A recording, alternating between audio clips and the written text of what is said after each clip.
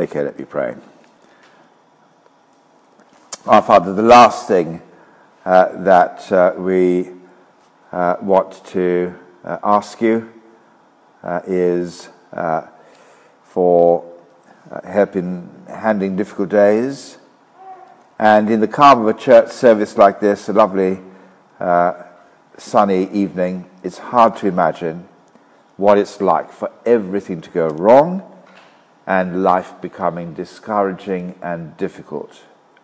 But equip us as we study the Bible tonight to react when those days come, and to react in a way that reflects your desire to save others. So our love is for them. And we pray that you help us to understand by the work of your Holy Spirit in our hearts, in our minds, and in our lives. And we pray this in Jesus' name. Amen. I'm going to read a very, very long marathon section. Acts chapter 21, verse 17 is so long that people will be coming and selling ice creams and selling programs and all sorts of things. There'll be an advert break. No, there won't. We're going to start in Acts chapter 21, verse 17, and we're going to keep charging on through Acts chapter 22 as well. Sitting comfortably? Acts chapter 21, verse 17. Luke is writing, as he in Acts is with Paul. When we had come to Jerusalem, the brothers received us gladly. On the following day, Paul went with us to James, and all the elders were present. And after greeting them, he related one by one the things that God had done among the Gentiles through his ministry. And when they heard of it, they glorified God, and they said to him, "You see, brother, how many thousands there are among the Jews of those who have believed. And they are all zealous for the law. And they've been told about you that you teach all the Jews who are among the Gentiles to forsake Moses, telling them not to circumcise their children or walking according to our customs. What then is to be done? They will certainly hear that you've come. Do therefore what we tell you. We have 4 men who are under a vow. Take these men and purify yourselves along with them and pay their expenses so they may shave their heads. And thus all will know that there's nothing in what they've been told about you, but that you yourself also live in observance of the law." I'm going to skip now to verse 27. When the 7 days were almost completed, the Jews from Asia, seeing them in the temple, stirred up the whole crowd and laid hands on them, crying out, "Men of Israel, help! This is the man who is teaching everyone everywhere against the people and the law and this place. Moreover, he even brought Greeks into the building and has defiled this holy place." For they had previously seen Trophimus the Ephesian with him in the city, and they supposed that Paul had brought him into the temple. Then all the city was stirred up, and the people ran together. They seized Paul and dragged him out the temple, and at once the gates were shut. And as they were seeking to kill him, word came to the tribune of the cohort that all Jerusalem was in confusion. He at once took soldiers and centurions and ran down to them. And when they saw the tribune and the soldiers, they stopped beating Paul. Then the tribune came up and arrested him and ordered him to be bound with 2 chains. He inquired who he was and what he had done. Some in the crowd were shouting one thing and some another. As he could not learn the facts because of the uproar, he ordered them to be brought into the barracks. And when he came to the steps, he was actually carried by the soldiers because of the violence of the crowd. For the mob of the people followed, crying, "Away with him!" As Paul was about to be brought into the barracks, he said to the tribune, "May I say something to you?" And he said, "Do you know Greek? Are you not the Egyptian then who recently stirred up a revolt and led the 4,000 men of the assassins out into the wilderness?" Paul replied, "I'm a Jew from Tarsus in Cilicia, citizens of no obscure city. I beg you, permit me to speak to the people." And when he had given him permission, Paul, standing on the steps, motioned with his hand to the people, and when there was a great hush, he addressed them in the Hebrew language, saying, "Brothers and fathers, hear the defense that I now make before you." And when they heard that he was addressing them in the Hebrew language, they became even more quiet. And he said, "I'm a Jew, born in Tarsus in Cilicia, but brought up in this city, educated at the feet of Gamaliel, according to the strict manner of the law of our fathers, being zealous for God as all of you are this day. I persecuted the way to the death, binding and delivering to prison both men and women, as the high priest and the whole council of elders can bear me witness. From them I received letters to the brothers, and I journeyed towards Damascus to take those who were also there and bring them in bonds to Jerusalem to be punished. As I was on my way and drew near to Damascus about noon, a great light from heaven suddenly shone around me. And I fell to the ground and heard a voice saying to me, 'Saul, Saul, why are you persecuting me?' And I answered, 'Who are you, Lord?' And he said to me, 'I am Jesus of Nazareth, of whom you are persecuting.' Now those who were with me saw the light, but did not understand the voice of the one who was speaking to me. And I said, 'What shall I do, Lord?'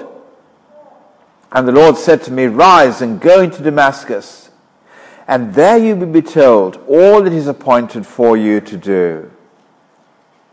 And since I could not see because of the brightness of that light, I was led by the hand by those who were with me and came into Damascus.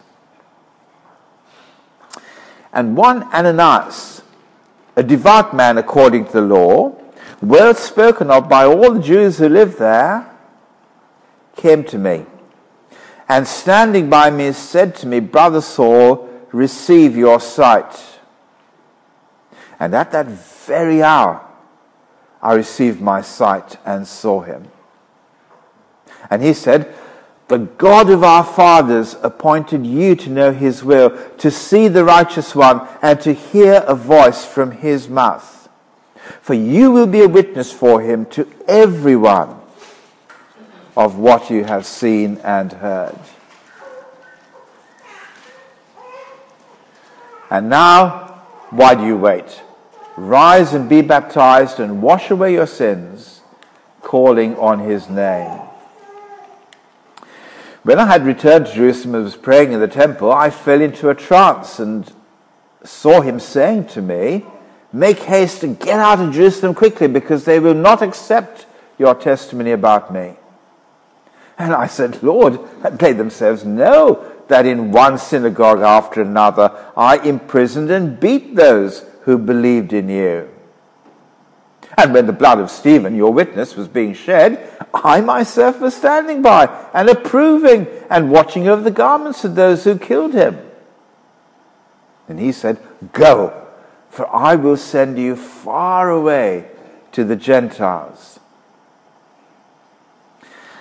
Up to this point, they listened to him. And then they raised their voices and said, 'Away with such a fellow from the earth, for he should not be allowed to live.' And as they were shouting and throwing off their cloaks and flinging dust into the air, the tribune ordered him to be brought into the barracks, saying that he should be examined by flogging to find out why they were shouting against him like this. Now I'm going to stop there, and the children will go and we'll resume. Keep the Bible open, page 932. Children gone, now we'll carry on, and here's the little picture I want to show you as I ask this question. Oh my word. Do you want to put notes out? It is, yes, I do. I do want to put notes out. Hold on. Okay, well, the picture's dark, and we're here because in this chapter, Acts chapter 21, you get the question that goes like this: how do you handle the dark days, the really bad days, when absolutely everything goes wrong? Praise someone. That's true.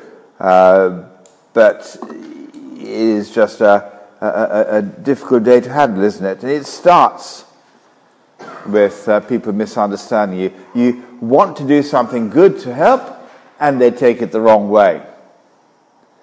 I remember once going up to a couple, they were having this ding-dong row in their car, and they were yelling their heads off, and I knocked on the window and I said, can I help? Guess what? They both turned round and they yelled at me. Yeah, mind your own business. I bet they said mind your own business. I bet you win the bet. That's exactly what they said. Exactly. And then later on, you start the day bad like that, you go on, and someone's getting very angry with you about a wrong thing that you just haven't done.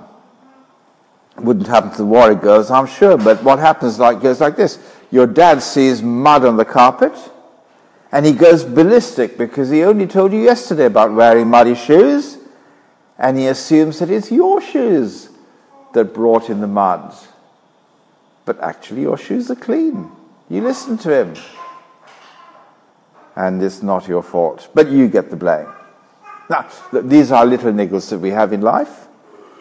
But tonight's passage, and it's spread over 2 whole chapters, you will have noticed, is about how Paul is massively misunderstood and then very violently treated. But then it shows us how he went on to react. And it'll help us to learn.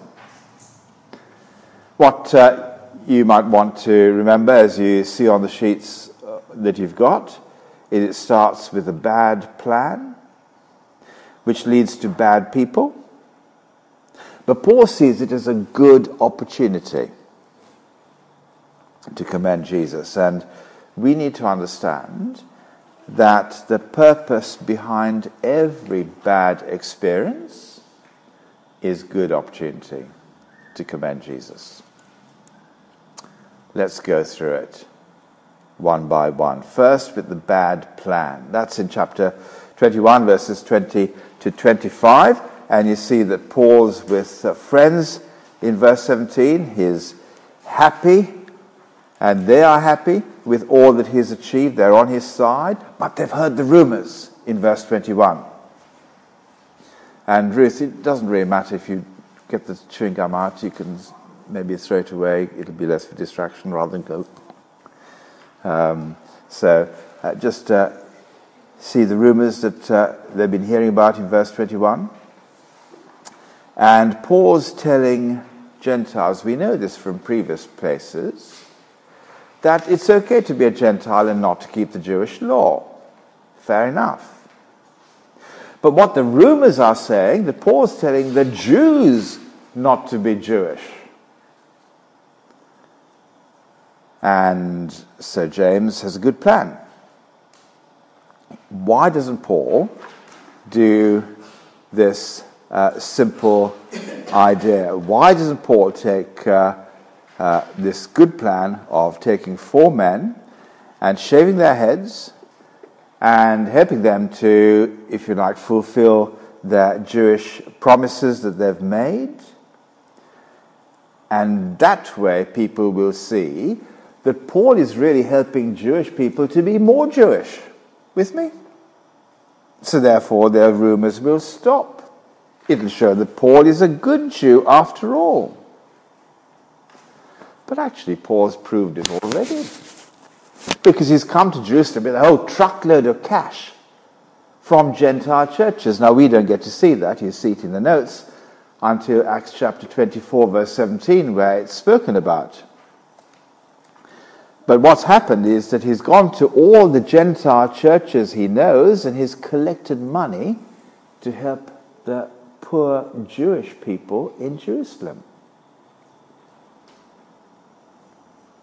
And so what Paul is really doing is he's showing that Gentiles are being changed, not Jewish people.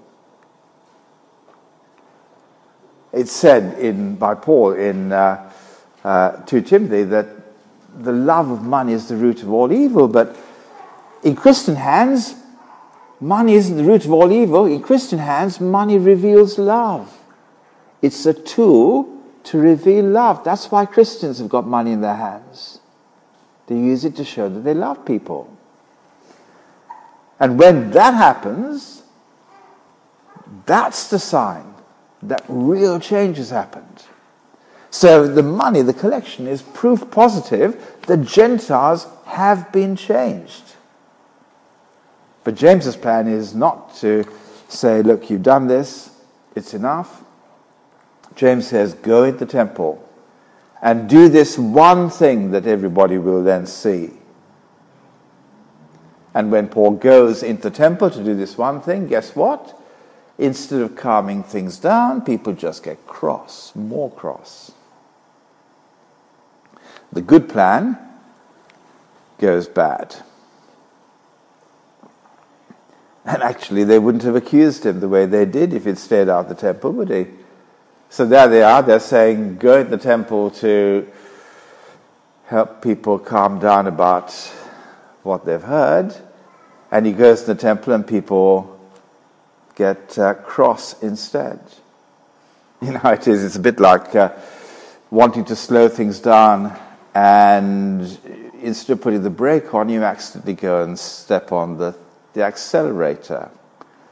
End result, even a bigger crash than you were expecting in the first place.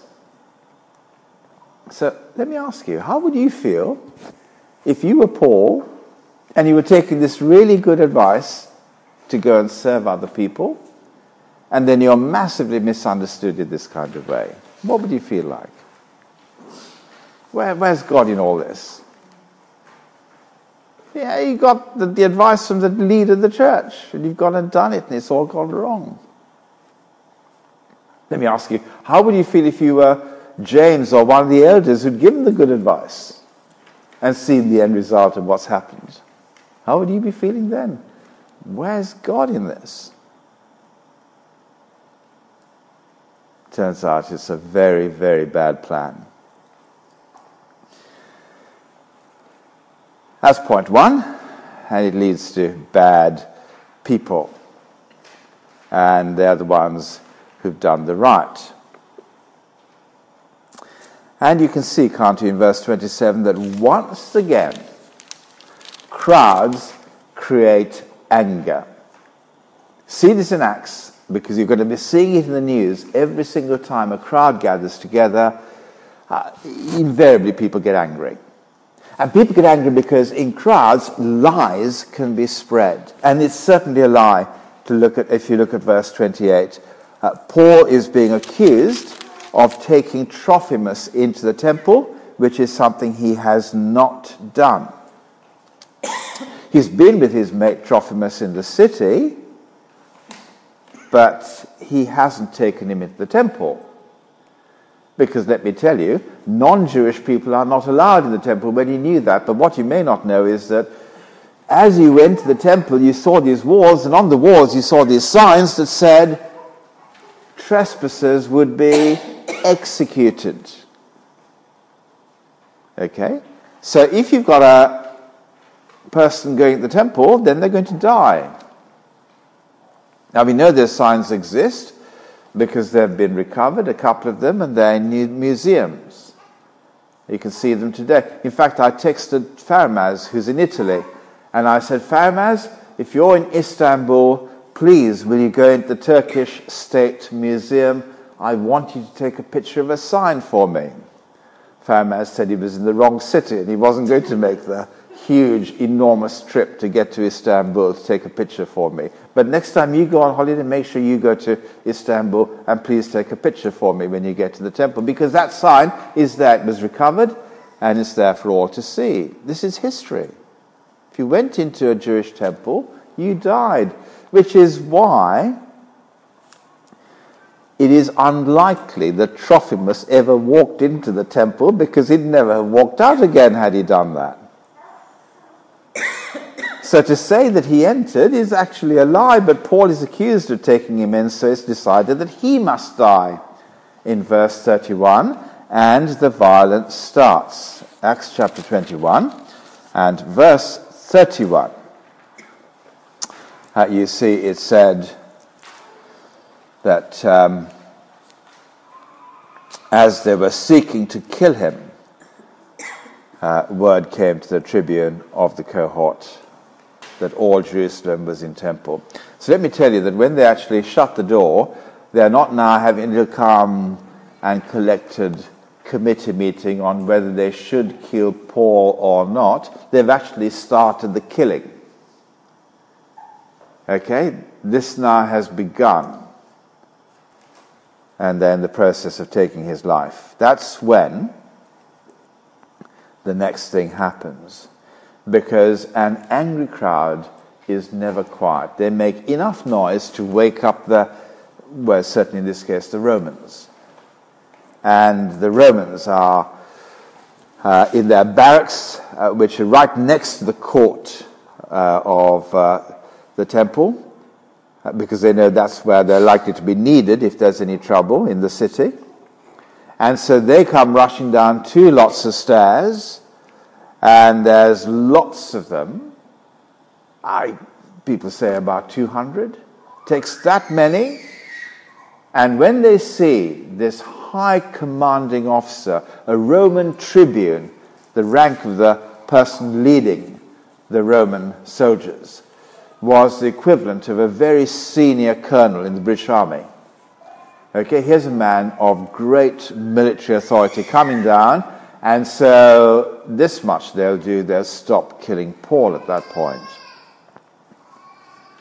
But it's not enough to quieten the crowd. The uproar is still there, and so he can't hear what people are saying.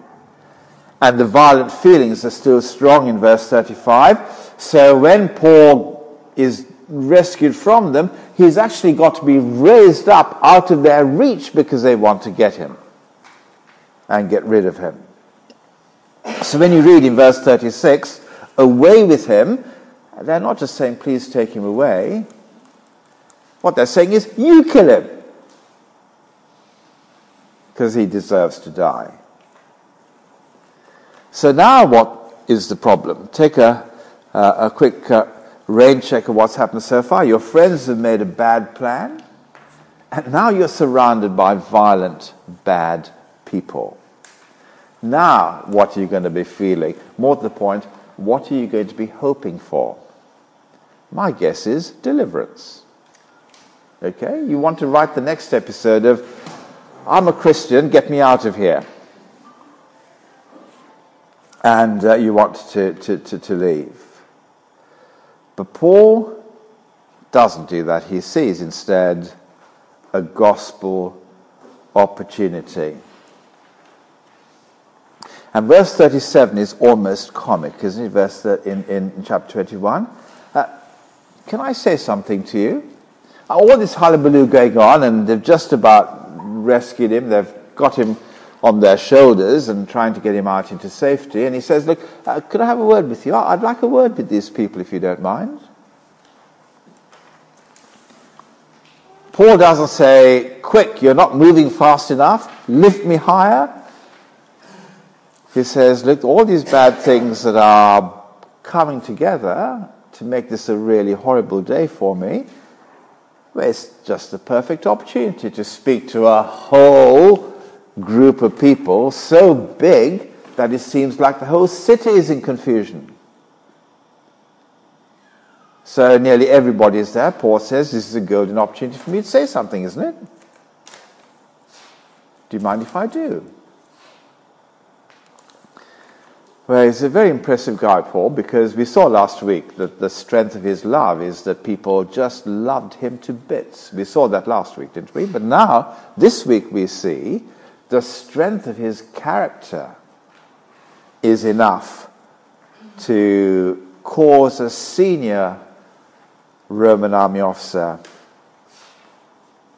to allow him to speak.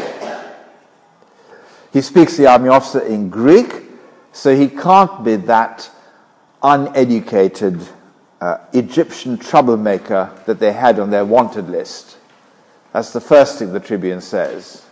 So you're not this guy, are you? In which case. And the Tribune is impressed enough to let Paul speak. And having stamped his commanding personality onto this senior commanding officer, he now stamps this commanding personality onto the crowd. And in verse 40, they quieten just with a move of his hand. Paul, standing on the steps, motioned with his hand to people, and there was great hush. A bit like Jesus calming the storm. And then what does he do? He switches language.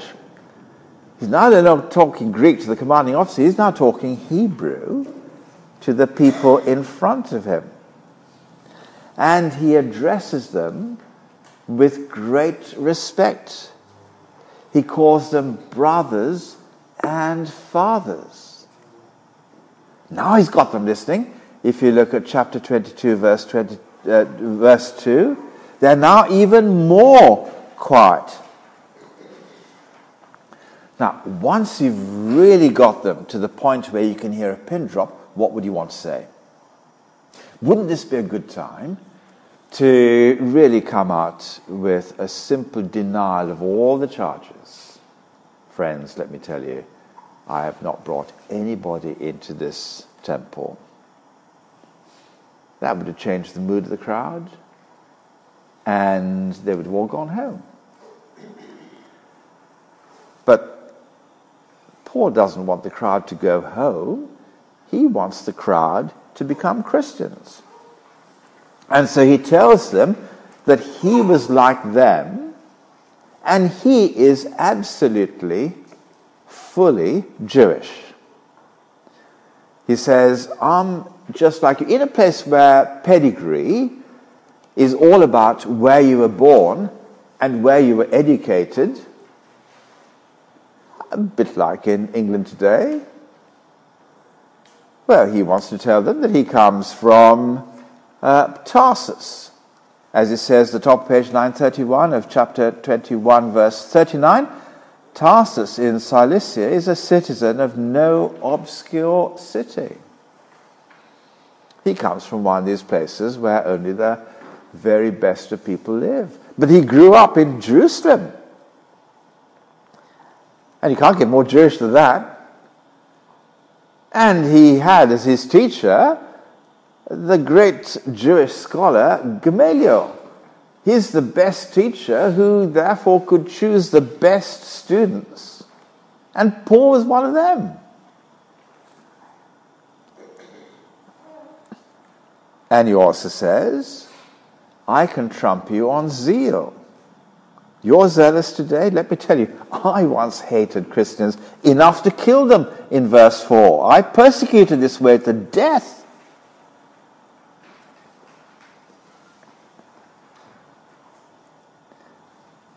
And then Jesus met with him. And Paul describes how Jesus is alive. And let me tell you something about this Jesus. He makes himself known to his enemies. Because Paul says, I was someone who persecuted this way. And when Jesus spoke to me, he asked in verse 7, why are you persecuting me? And again it's stressed in verse 8, I'm Jesus of Nazareth, whom you are persecuting. And yet this Jesus is the one who wants to meet people like that. And so what Paul did was he changed sides from being anti-Jesus to now living for Jesus. But he didn't stop being Jewish. He didn't change sides on that. Because what happens is he goes into Damascus and he meets this thoroughly Jewish bloke called Ananias in verse 12. He's a devout man according to the law, well spoken of by all the Jews who live there. And when he came and he started speaking to Paul, he didn't say, well, now you can stop being Jewish. He says, actually, in verse 14, the God of our fathers appointed you to do his will. So he's still doing the will of the God of his fathers. He hasn't stopped being Jewish for a second. But this God the fathers had appointed him to know his will and to see and hear the righteous one. And so Paul was baptized a Christian. And they're still listening, therefore, because they still accept that he is fully Jewish. Good so far?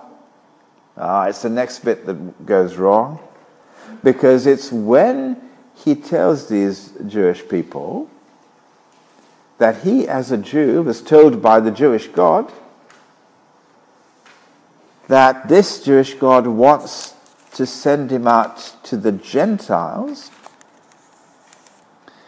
In verse 21 of chapter 22, and God said to him, go, for I will send you far away to the Gentiles. That's when they begin to remember why they hated him at the start. You see, they'll accept Paul's conversion. They'll accept that he's got Jewish credentials. They'll accept that Gentiles becoming Christians is okay as long as they first become Jewish, like them. But they simply will not accept that Gentiles become Christians as Gentiles. Because what that means is that Jews and Gentiles can both come to Jesus on identical terms. Which implies ultimately that being Jewish isn't essential anymore. But it does answer their question, doesn't it? The fuss was all about taking Trophimus into the temple. This answers that particular problem, because what Paul is really saying is, look, I don't need to take Trophimus into the temple. He's fine being a Gentile, becoming a Christian as a Gentile. The temple isn't necessary for Trophimus. That's why I didn't need to take him in. And so, the point that they're objecting to is that Jesus can save anyone, verse 21, sending him far away to the Gentiles. And whereas they were once God's special people, now other people don't have to become like them first. I'm afraid it doesn't calm their anger, it just changes their anger and revs it up even more, because for years and years they've thought to themselves that they are the only ones who are God's special people. Anyone who wants to become one of God's special people had to become one of them first, but now Paul wants to say that those centuries of thinking no longer apply to Gentiles. They can become God's special people in full without becoming Jewish. And that's why in verse 23 Paul is back in trouble again. And they were shouting and throwing off their cloaks and flinging dust into the air. And the tribune has to take Paul away. And we'll come back to that tribune next week. Let's just finish tonight asking what this might mean for us. Let me tell you, if you're not yet a Christian and you're wondering what God would say to you just at this moment in time in your life, let me tell you, from this part of the Bible, God's word for you is change sides. It's not to say that your life is a bad life, that it's in the gutter, that you're an addict or anything like that. You might have lots and lots of privileges. a favored upbringing, a favored place, and everything going smoothly. That's what it was like for Paul. But he had to admit that he was living on the wrong side of Jesus because he wasn't living for Jesus, in which case you're living on the wrong side of him, and he had to admit that and change sides and be baptized and wash away the life that he'd lived against Jesus before. Now, my friends, if you're someone who's new, it may be that you've had zero religious experience. It may be you've had lots. But the big deal is this: change sides, whatever the kind of life you've had before, and start living for Jesus, which means living to commend him to other people, which means that there will be people getting angry with you as well in your turn. If you're not yet a Christian, change sides. That's the big lesson. And there's a picture there to show you that's what's happening. And you can see it. What happens if you've been to church lots? Can I suggest from this passage a simple thing to notice? And that is, you can take on a Jewish view of religion, of conversion, of evangelism. What does a Jewish view of evangelism look like? It looks like this. People know where to find us, and if they want to become Christians, let them come here and join us. And we'll tell them. What's objected to is the idea that people can come to God without coming into our particular team, but that Christians should go out and bring in people who aren't like us at all. Because ultimately, the Jewish way of thinking about evangelism is not actually evangelism. It is to think, this church is for me. I'm not so much bothered for the other people on our estate. That's a Jewish form of evangelism. If people want on our estate to find out, let them come here. But you see, that shows that we might be in church, but we haven't understood anything about God. We certainly haven't understood his passion, which is for everyone in our estate to have access to him. And therefore, we've got to go out to them. So, my friends, can you see how it's easy to be a temple person, to believe the right things about God, but actually to show that you don't belong to him, even though you believe in him? And that's certainly true if you don't have his heart for the lost. And you have a Jewish view of evangelism instead. We're here. Come. But it may be that you are a real Christian, in which case expect the bad days and the bad picture that you can't see on the screen, but you know what it's like. And the bad days, well, you know what they are, don't you? The good plans go bad, and bad people get angry. And let me tell you, the bad people that get angry are not always Jewish. I think we've got to say that, otherwise we end up thinking that we've mentioned Jewish bad people so many times, we'll be accused of being anti-Semitic next. So I'm not talking about only Jewish people. In this case, yes. But right across the world today, largely they're not Jewish. And there's anger against Christians from crowds of Buddhists in Sri Lanka, from crowds of Hindus in India, from crowds of Muslims in Muslim countries, and from crowds of secular atheists in our context who hate Christians too. Expect the bad days. where you try to help and people misunderstand, where the nurse or the GP offers to pray with their patients and finds themselves struck off, wanting to help, but with a misunderstanding and a backlash.